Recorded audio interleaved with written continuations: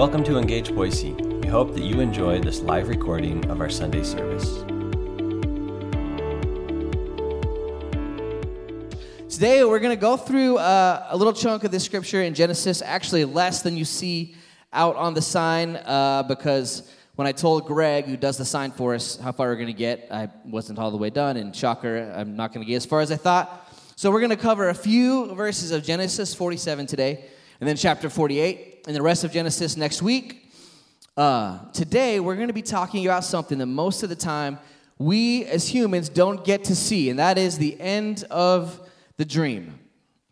I'm not talking about the end of the dream in a sad way. I'm not talking about end of the dream in like a negative sense, like your dream is over and you'll never see it again. I'm talking about the kind of dream you have when you're sleeping, right? Because when you are having a dream when you're sleeping, you almost always wake up before it's over, and you never get to see what was going to happen at the end, right? We've been titling this series, Here Comes the Dreamer, and that is after what Joseph's brothers say to him when he shows up in the desert before they sell him into slavery. The very first week in the introduction, when we talked about this, I mentioned some dreams that are really common to almost everyone. You go Google this, and it shows up. One of them is a dream about falling from some kind of great height, right? Falling out of a plane or off a cliff or whatever. But if you fall in your dream, what never happens? You never see yourself hit the ground, right? Kind of strange. Go here. There's these dreams, a really common dream about being chased, right? Dreams about being chased by a wild animal, by a kidnapper, by something unseen. I mentioned that week, I was looking back at my notes, and I forgot my son Luke, if you meet him, he has a wild imagination. It's awesome. My son Luke, he recently had a dream about being chased by Captain Hook, and he was at church. I don't know why. We haven't seen anything with Captain Hook in it recently, but that's just the way his mind works. When I had those dreams when I was younger, I never actually slept long enough to know if I got caught. A really common dream was a dream about failing a test, right? If you went to college, we got some college students here with us today. If you haven't had this dream yet, you probably will, where you show up to take the test, and you're like, what subject is this? This happens in the dream, right? When I had those dreams, I never actually got the grade back. I'd always wake up, never find out what actually happened. Often the test would be on a different subject than I studied for, or I showed up to the wrong class, or I showed up 45 minutes late, but I never saw the grade. Greg, who does our sign, like I mentioned, he was telling me earlier this week, he tries sometimes to go back to sleep so he can see the end of the dream. But it's never worked. I've tried it myself, never worked. Well, remember Joseph, when he was 17 years old, Joseph in the Old Testament, he had a dream. His dream was what got him into this mess he's in the first place, but also right to where he is in this moment in Scripture. He's to the point where he gets to see the end of the dream he had. And remember, in Joseph's dreams, his whole family, the rest of his family, had been bowing down to him. His brothers didn't make much sense at 17, and he foolishly shared it with his already jealous brothers. And of course, they weren't very nice to him. You go read about that in Genesis 37. But the hope of Joseph's heart as a result of those dreams is that he would one day see his father again. And his brothers would speak with honesty about what had happened. And if you've been following along, we know this because 20 years later, when his brothers show up in Egypt because of a great famine, his first thought is, his brothers don't know it's him. His first thought is, my father still alive?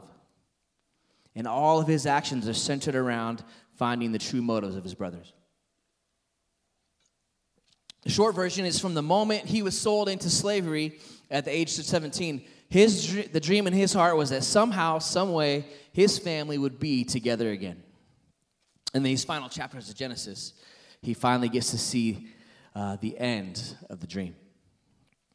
What's beautiful about this dream that Joseph is having is he is still learning from his father Jacob. They lived longer then, so 100 years later, he's still learning from his father Jacob all the way up to the moment his father Jacob dies. And Jacob is even helping Joseph's dreams come to pass on earth.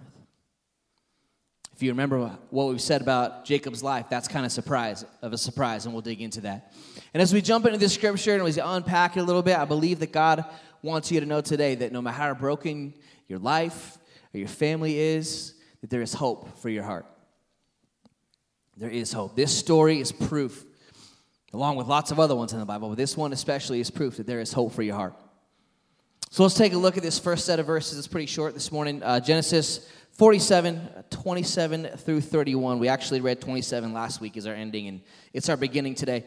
This is just the rest of chapter 47. We've got it on the screen for you. I'm reading to you today out of the New International Version. Verse 27. Now the Israelites settled in Egypt in the region of Goshen. They acquired property there and were fruitful and increased greatly in number.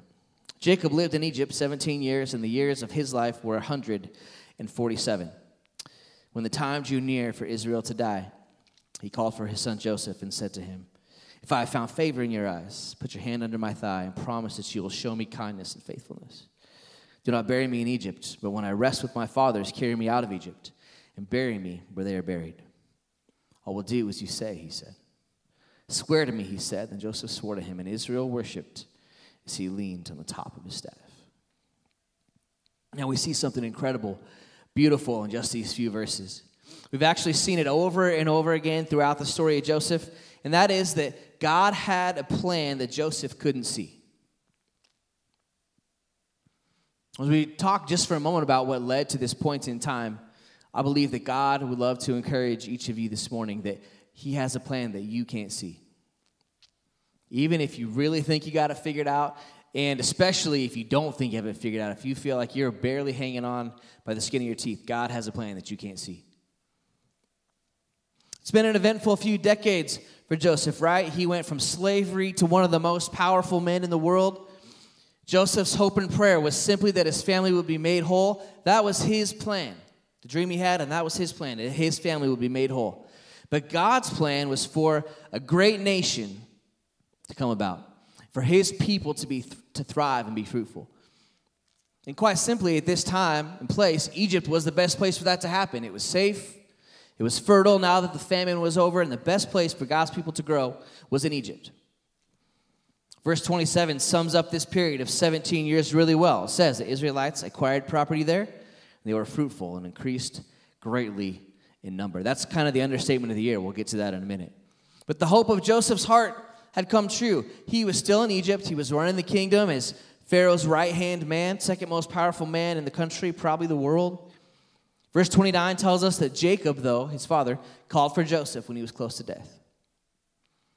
And what it helps us know is that Joseph was not with Jacob and the rest of his family in Goshen. He'd gone back to Egypt, the part of Egypt he lived in, and he was helping run things in the nation.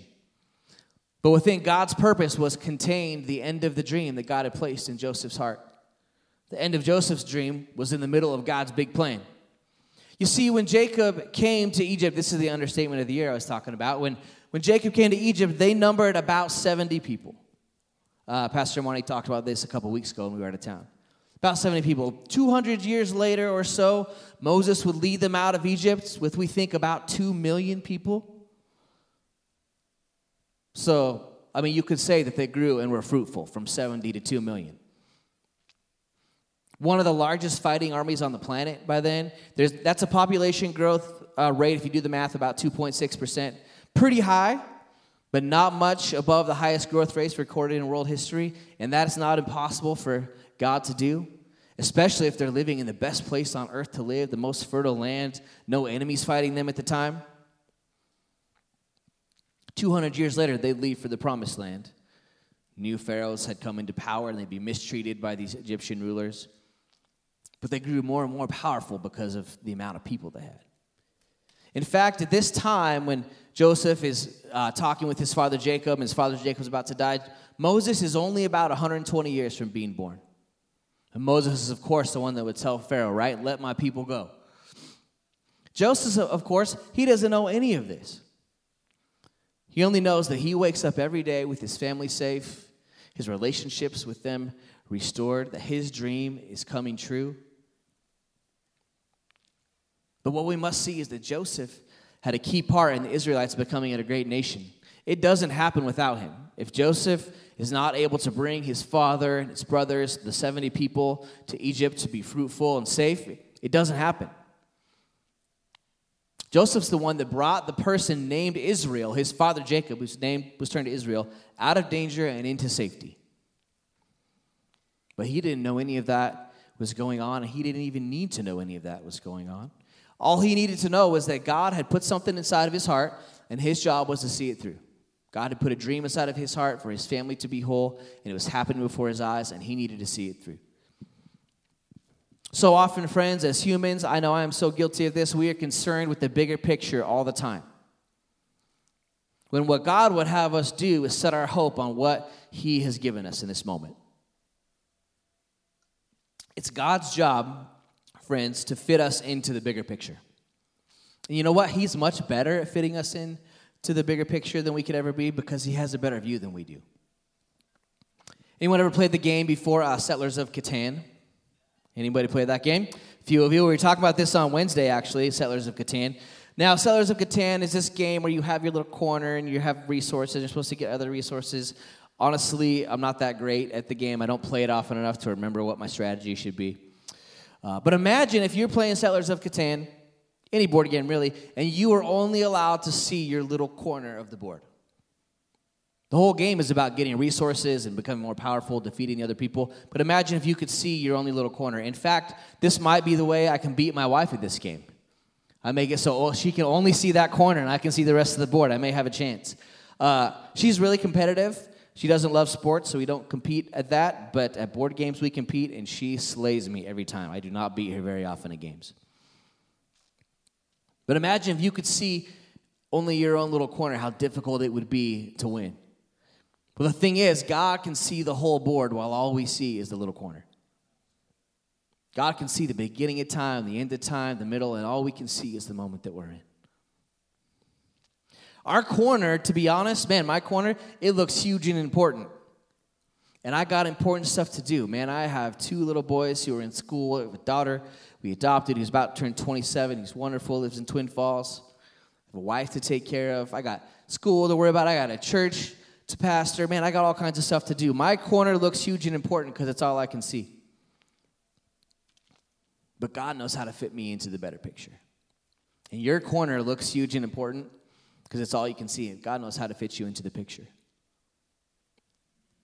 So Joseph, he's called out to where his father is because God sees the whole board, right? He doesn't just see the corner. There's really interesting detail in verse 29 about Jacob asking Joseph to place his hand under his thigh. All we really know about that is that it was just known posture for taking an oath or making a promise in that culture. Don't understand why or exactly how. We just know it was a posture for taking an oath. But Joseph, it's important he takes the oath because by taking this oath with his father, he is not just making a promise to his dad. You see, Joseph, when he takes this oath, he is making himself accountable to God by taking this oath to his father. He's not just making a promise to his family to take care of the inheritance. What he's doing is he's putting himself at the mercy of God's punishment if he does not keep his oath. And quite literally at this point, Joseph, he's seeing the end of the dream. He didn't even have to go back to sleep. He's with his father as his father prepares to pass, which he never thought would happen. He's not only been able to reunite with his brothers, but they did bow before him multiple times, right? The original dream he had was the sheaves of wheat bowing down and the sun and moon and stars bowing down to him. And he told his brothers that. But when they came to Egypt in the middle of the famine, that's what they did. They bowed down before him. But after all Jacob has been through, he's showing his son Joseph how to effectively pass on a family, pass on a history. But there's this really interesting question that I think must be asked, and that is, why is Jacob so intent to be buried in the place where he was just miraculously delivered from? Right? They came away from where they were because there was no food, anything there. They were going to die if they stayed there. So why did he want to go back and be buried there so badly? And there's some obvious surface reasons. Mostly, he wanted to be buried with his relatives. Right? His father and his grandfather, Abraham and Isaac. And their wives were buried there. But I believe a bigger reason, this is the one that we need to know today, is that Jacob knew that Egypt was not where he was supposed to stay. You see, Egypt, for Jacob, it was similar to what the ark was for Noah. It was a temporary shelter from destruction that would have destroyed them otherwise. And even if it's only his bones, he wants to be part of the eventual redemption of God's people that he knows is going to come. Remember how when Jacob, we talked about this, it was several weeks ago, Jacob stopped to pray on the way to Egypt with his family. Joseph had sent the brothers back, and he'd said, hey, go get Dad, bring him back. And Jacob still was not sure about this plan, so he stops at the same place his father had stopped to pray.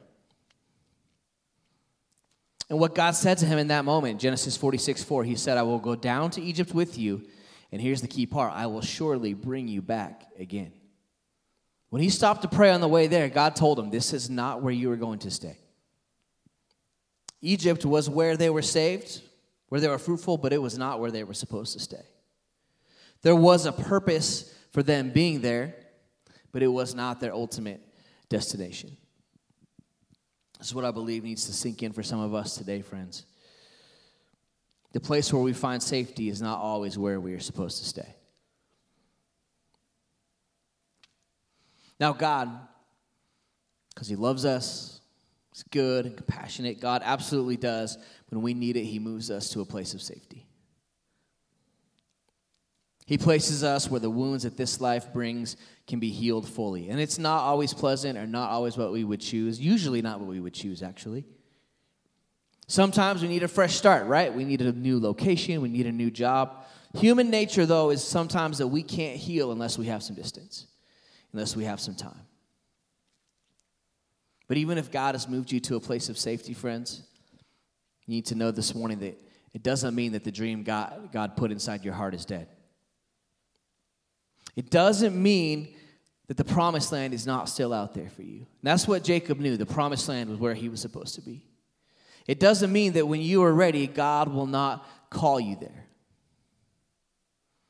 Jacob knew that Canaan was where his family would end up, and so he told Joseph, that's where I want to be. Do not leave me here in Egypt. Friends, the place where we find safety is not where we were supposed to stay. I know between our last church and here, I spent, relayed this story to a few of you between March and September, however many months that is. I spent that time not working in ministry, not working at a church every day, and it was the strangest feeling. We were safe, we had saved money, and it was fine. I hung out with the boys a lot, and I loved that part of it, but it was the strangest feeling, but it was not where I was supposed to stay. Friends, some of you might be safe right now, you might be healing up, but it's not where you're supposed to stay. It's so beautiful that even though Jacob wasn't going to see it, he knew what God's promise to him and his family had been. He knew he wasn't going to live long enough to see it, but he knew what the promise was. And if God, friends, has given you a promise for your life or for your family, and we've taken multiple times at the end of service, we've taken time where you could ask God for that promise. But if God's given you a promise for your life or your family, it's so important that you always hold it close. Even if it seems like that promise is far away or that it was so long ago, it's hard to even remember. Even if we feel like it's only our kids or our grandkids that are going to get the benefit, remember this, friends, your faithfulness in your Egypt or your ark, it might be what brings God's blessing upon your family. Jacob's faithfulness in Egypt was what brought God's blessing upon his family. Let's read a few more verses together this morning. Just 3 right now. Genesis 48, 1 through 3. Sometime later, Joseph was told, your father is ill. So he took his 2 sons, Manasseh and Ephraim, along with him. When Jacob was told, your son Joseph has come to you, Israel rallied his strength and sat up on the bed. Jacob said to Joseph, God Almighty appeared to me at Luz, in the land of Canaan, and there he blessed me and said to me, I am going to make you fruitful and increase your numbers. I will make you a community of peoples, and I will give this land as an everlasting possession to your descendants after you. We see here that Jacob, he knows his time is near. But he's got a few things he feels like he must do. One of those is that Jacob, I love reading this in here, is that he had a desire to express just how faithful his God had been. This is a sign of a life well lived, a heart that is surrendered to God. Is Jacob's one desire here was to let his son Joseph know how faithful God has been. And as we talk about what Jacob says here, I believe it's a shining example of this idea that there's no person that can fall beyond the grip of God's grace. No matter what you've been told, no matter what the enemy has spoken to you, friends, you can't go so far that God can't find you. And when you think about who Jacob has been, at least since Joseph was born, it's hard to believe that it's the same person, right? You'll notice the name Israel is being used a lot right now instead of Jacob much of the time. That's because the creation of God's people has been set into motion here. And yes, Jacob, if you'd rewind way back in Genesis, Jacob is the man who wrestled with God and was never the same. But he's also the one who after that stole his brother's birthright. And yeah, Jacob's name has been changed to Israel, but his life and his heart were marked more by bitterness and sadness than anything else for decades after Joseph was gone. Remember, he was so downcast for so long that he could not even accept good news when it was brought to him. For a large chunk of his life, Jacob had been a deceiver. For the last 20, 30 years, Jacob had been a deceiver. But now Jacob, he's more of a worshiper than anything else. Last moments of his life, he may have been a deceiver, but in this moment, he's a worshiper. In his last moments with his son, Joseph, who he has been absolutely miraculously reconciled with, all he wants to do is tell Joseph about the promises of God. Doesn't want to do anything but tell him how good God has been. Look at verses 3 and 4 again. Jacob said to Joseph, God Almighty appeared to me at Luz in the land of Canaan, and there he blessed me. And he said to me, I am going to make you fruitful and increase your numbers. I will make you a community of peoples, and I will give this land as an everlasting possession to your descendants after you. You know, if I was in Jacob's situation, I might be a little tempted to be like, you see, Joseph, I told you it would work out. Should have just trusted your old dad this whole time. But there's no gloating. There's no, I knew this would work out all along. All Jacob wants to say simply is, Joseph, man, look how good God is. Look how God keeps his promise. And look how God is going to continue to keep his promise in your life. You see, Joseph, beyond what he thought possible when those slave traders came and carried him off as his brothers watched, he's seeing his dream end in this beautiful, in this poetic way. At the end of his life, Jacob, he wanted to express how faithful God had been to him. And what an experience this must have been for Joseph, right? But there is more in Jacob's heart for his son. Remember, 20 years earlier, Joseph, he had married an Egyptian wife and had 2 sons. We spent a week talking about this, how he named those 2 sons with purpose. He named one Manasseh, which means something like, God has made me forget. He had a son in Egypt, and he named the son Manasseh, saying, God, you're helping me to forget and forgive what happened earlier. And he named the other Ephraim, which means something like, God has made me fruitful. He named his sons. He lived his life with purpose. Joseph had these sons in Egypt, far away from his biological family. As far as he knew, they didn't even know he was alive. They didn't. And in what he names them, he expresses forgiveness toward his brothers and towards his father. And when he names them, Manasseh and Ephraim, but for all he knows, his sons will never meet their grandfather Jacob. Jacob, to them, is only going to live on in these whispered stories about the man who wrestled with God. But Jacob, he calls Joseph to him, right? And then he calls the 2 boys who are around 20 years old now. He calls them to him. Joseph sees even more the end of his dream. And that sets up this last passage of Scripture today. It's kind of long, but we're going to read it together. Genesis 48, 5 through 21. It's the last part we're going to read today. It's on the screen for you there. Listen to Joseph's dream being accomplished here. Now then, your 2 sons born to you in Egypt before I came to you here will be reckoned as mine. Ephraim and Manasseh will be mine, just as Reuben and Simeon are mine. Any children born to you after them will be yours, and the territory they inherit will be reckoned under the names of their brothers. As I was returning from Paddan to my sorrow, Rachel died in the land of Canaan while we were still on the way, a little distance from Ephrath. So I buried her there beside the road to Ephrath, that is, Bethlehem. When Israel saw the sons of Joseph, he asked, who are these? They are the sons God has given me here, Joseph said to his father. Then Israel said, bring them to me so I may bless them. Now Israel's eyes were failing because of old age, and he could hardly see. So Joseph brought his sons close to him, and his father kissed them and embraced them. Israel said to Joseph, I never expected to see your face again, and now God has allowed me to see your children too. Then Joseph removed them from Israel's knees and bowed down with his face to the ground. And Joseph took both of them, Ephraim on his right toward Israel's left hand, and Manasseh on his left towards Israel's right hand, and brought them close to him. But Israel reached out his right hand and put it on Ephraim's head, though he was the younger. And crossing his arms, he put his left hand on Manasseh's head, even though Manasseh was the firstborn. Then he blessed Joseph and said, May the God before whom my fathers, Abraham and Isaac, walked faithfully, the God who has been my shepherd all my life to this day, the angel who has delivered me from all harm, may he bless these boys. May they be called by my name, the names of my fathers, Abraham and Isaac, and may they increase greatly on the earth. When Joseph saw his father placing his right hand on Ephraim's head, he was displeased, so he took hold of his father's hand to move it from Ephraim's head to Manasseh's head. Joseph said to him, No, my father, this one is the firstborn. Put your right hand on his head. Joseph's telling his dad what to do here at the end of his life. But his father refused and said, I know, my son, I know. He too will become a people, and he too will become great.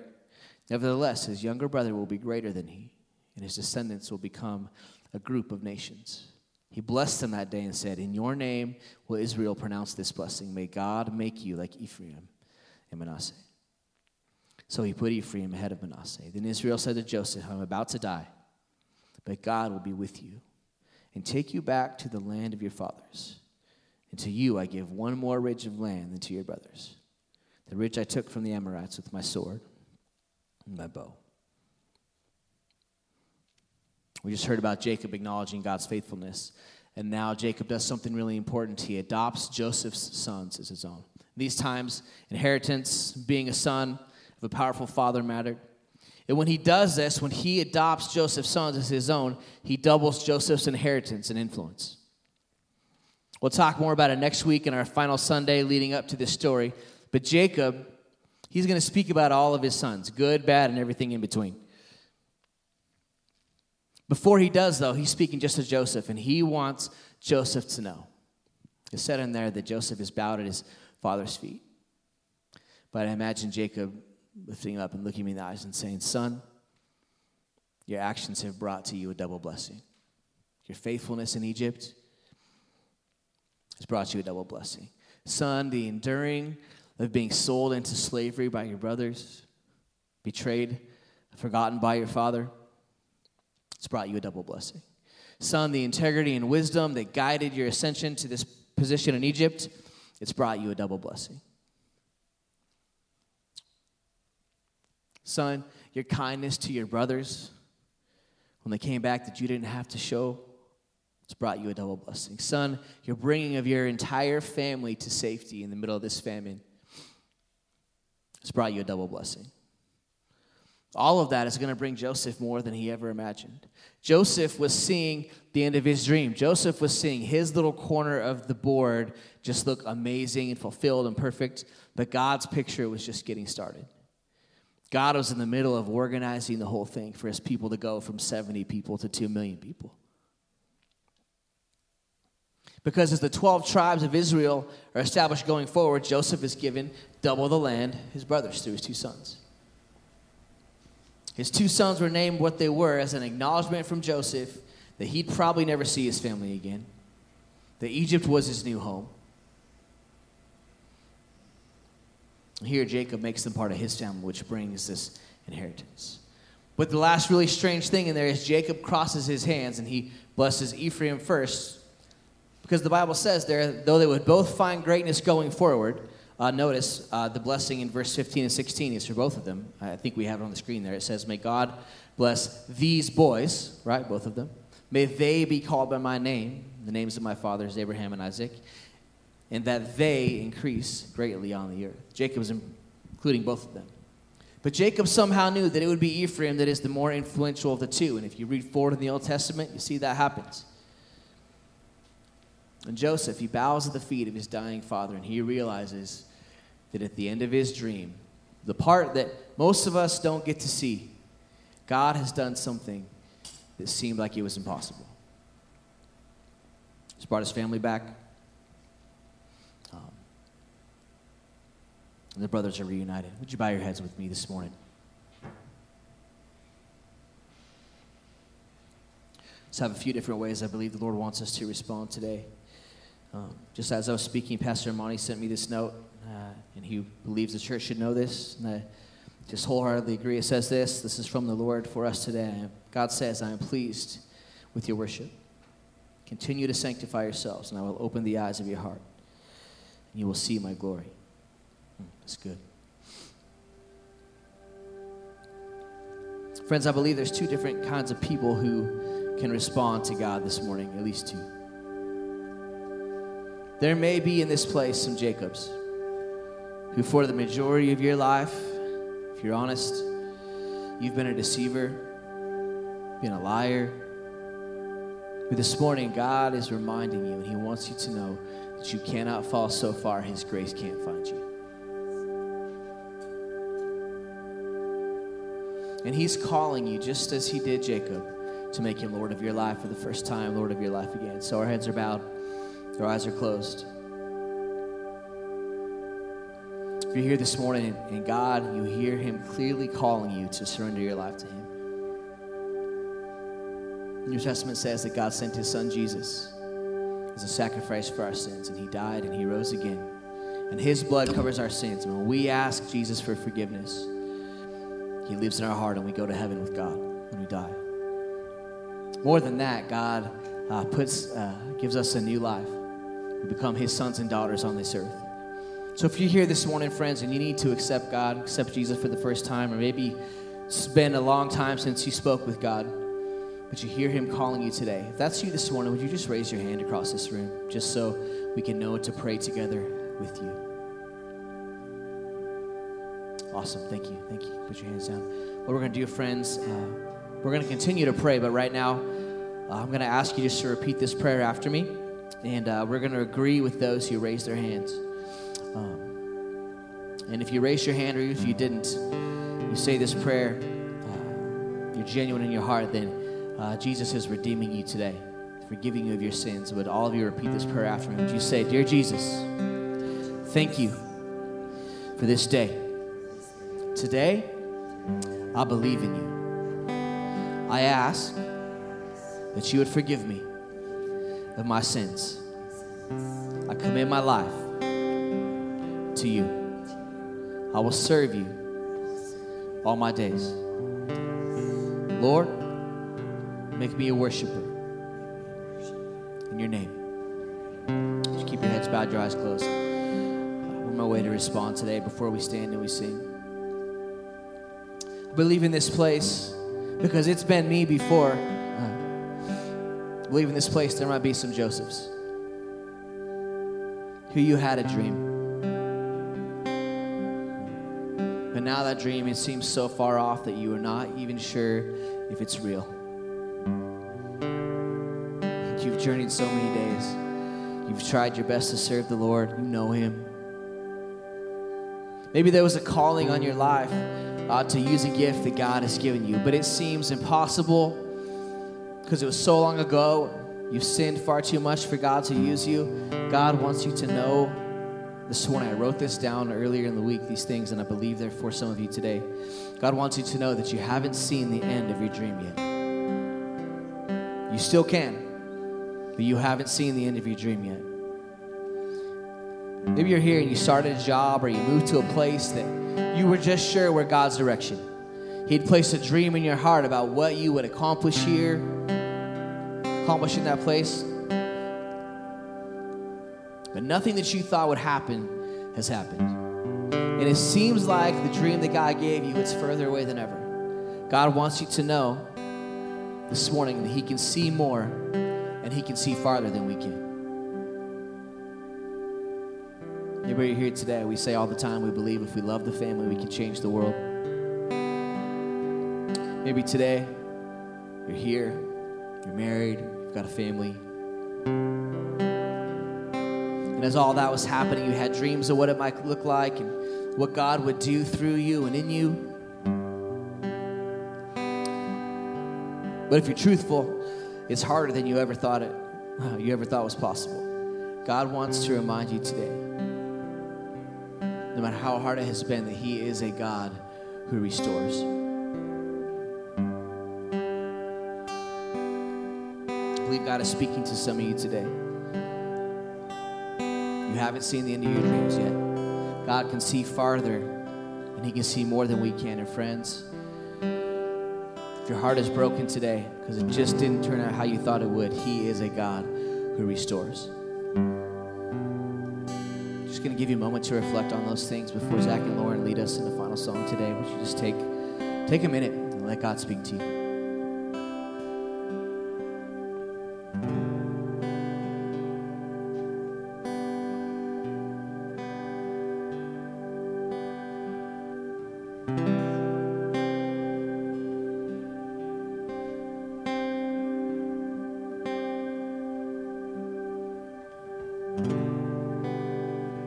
This morning, Lord, as we prepare to sing,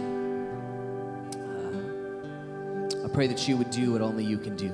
Lord, I pray that you would reveal to some people who thought their dream was dead that it's still alive because you gave it to them. Lord, I pray you would reveal to some of your people this morning that you can see the bigger picture, and we just need to trust you and do what you've placed us in the middle of. And Lord, I pray that you would be the one who restores hearts and minds this morning as we sing.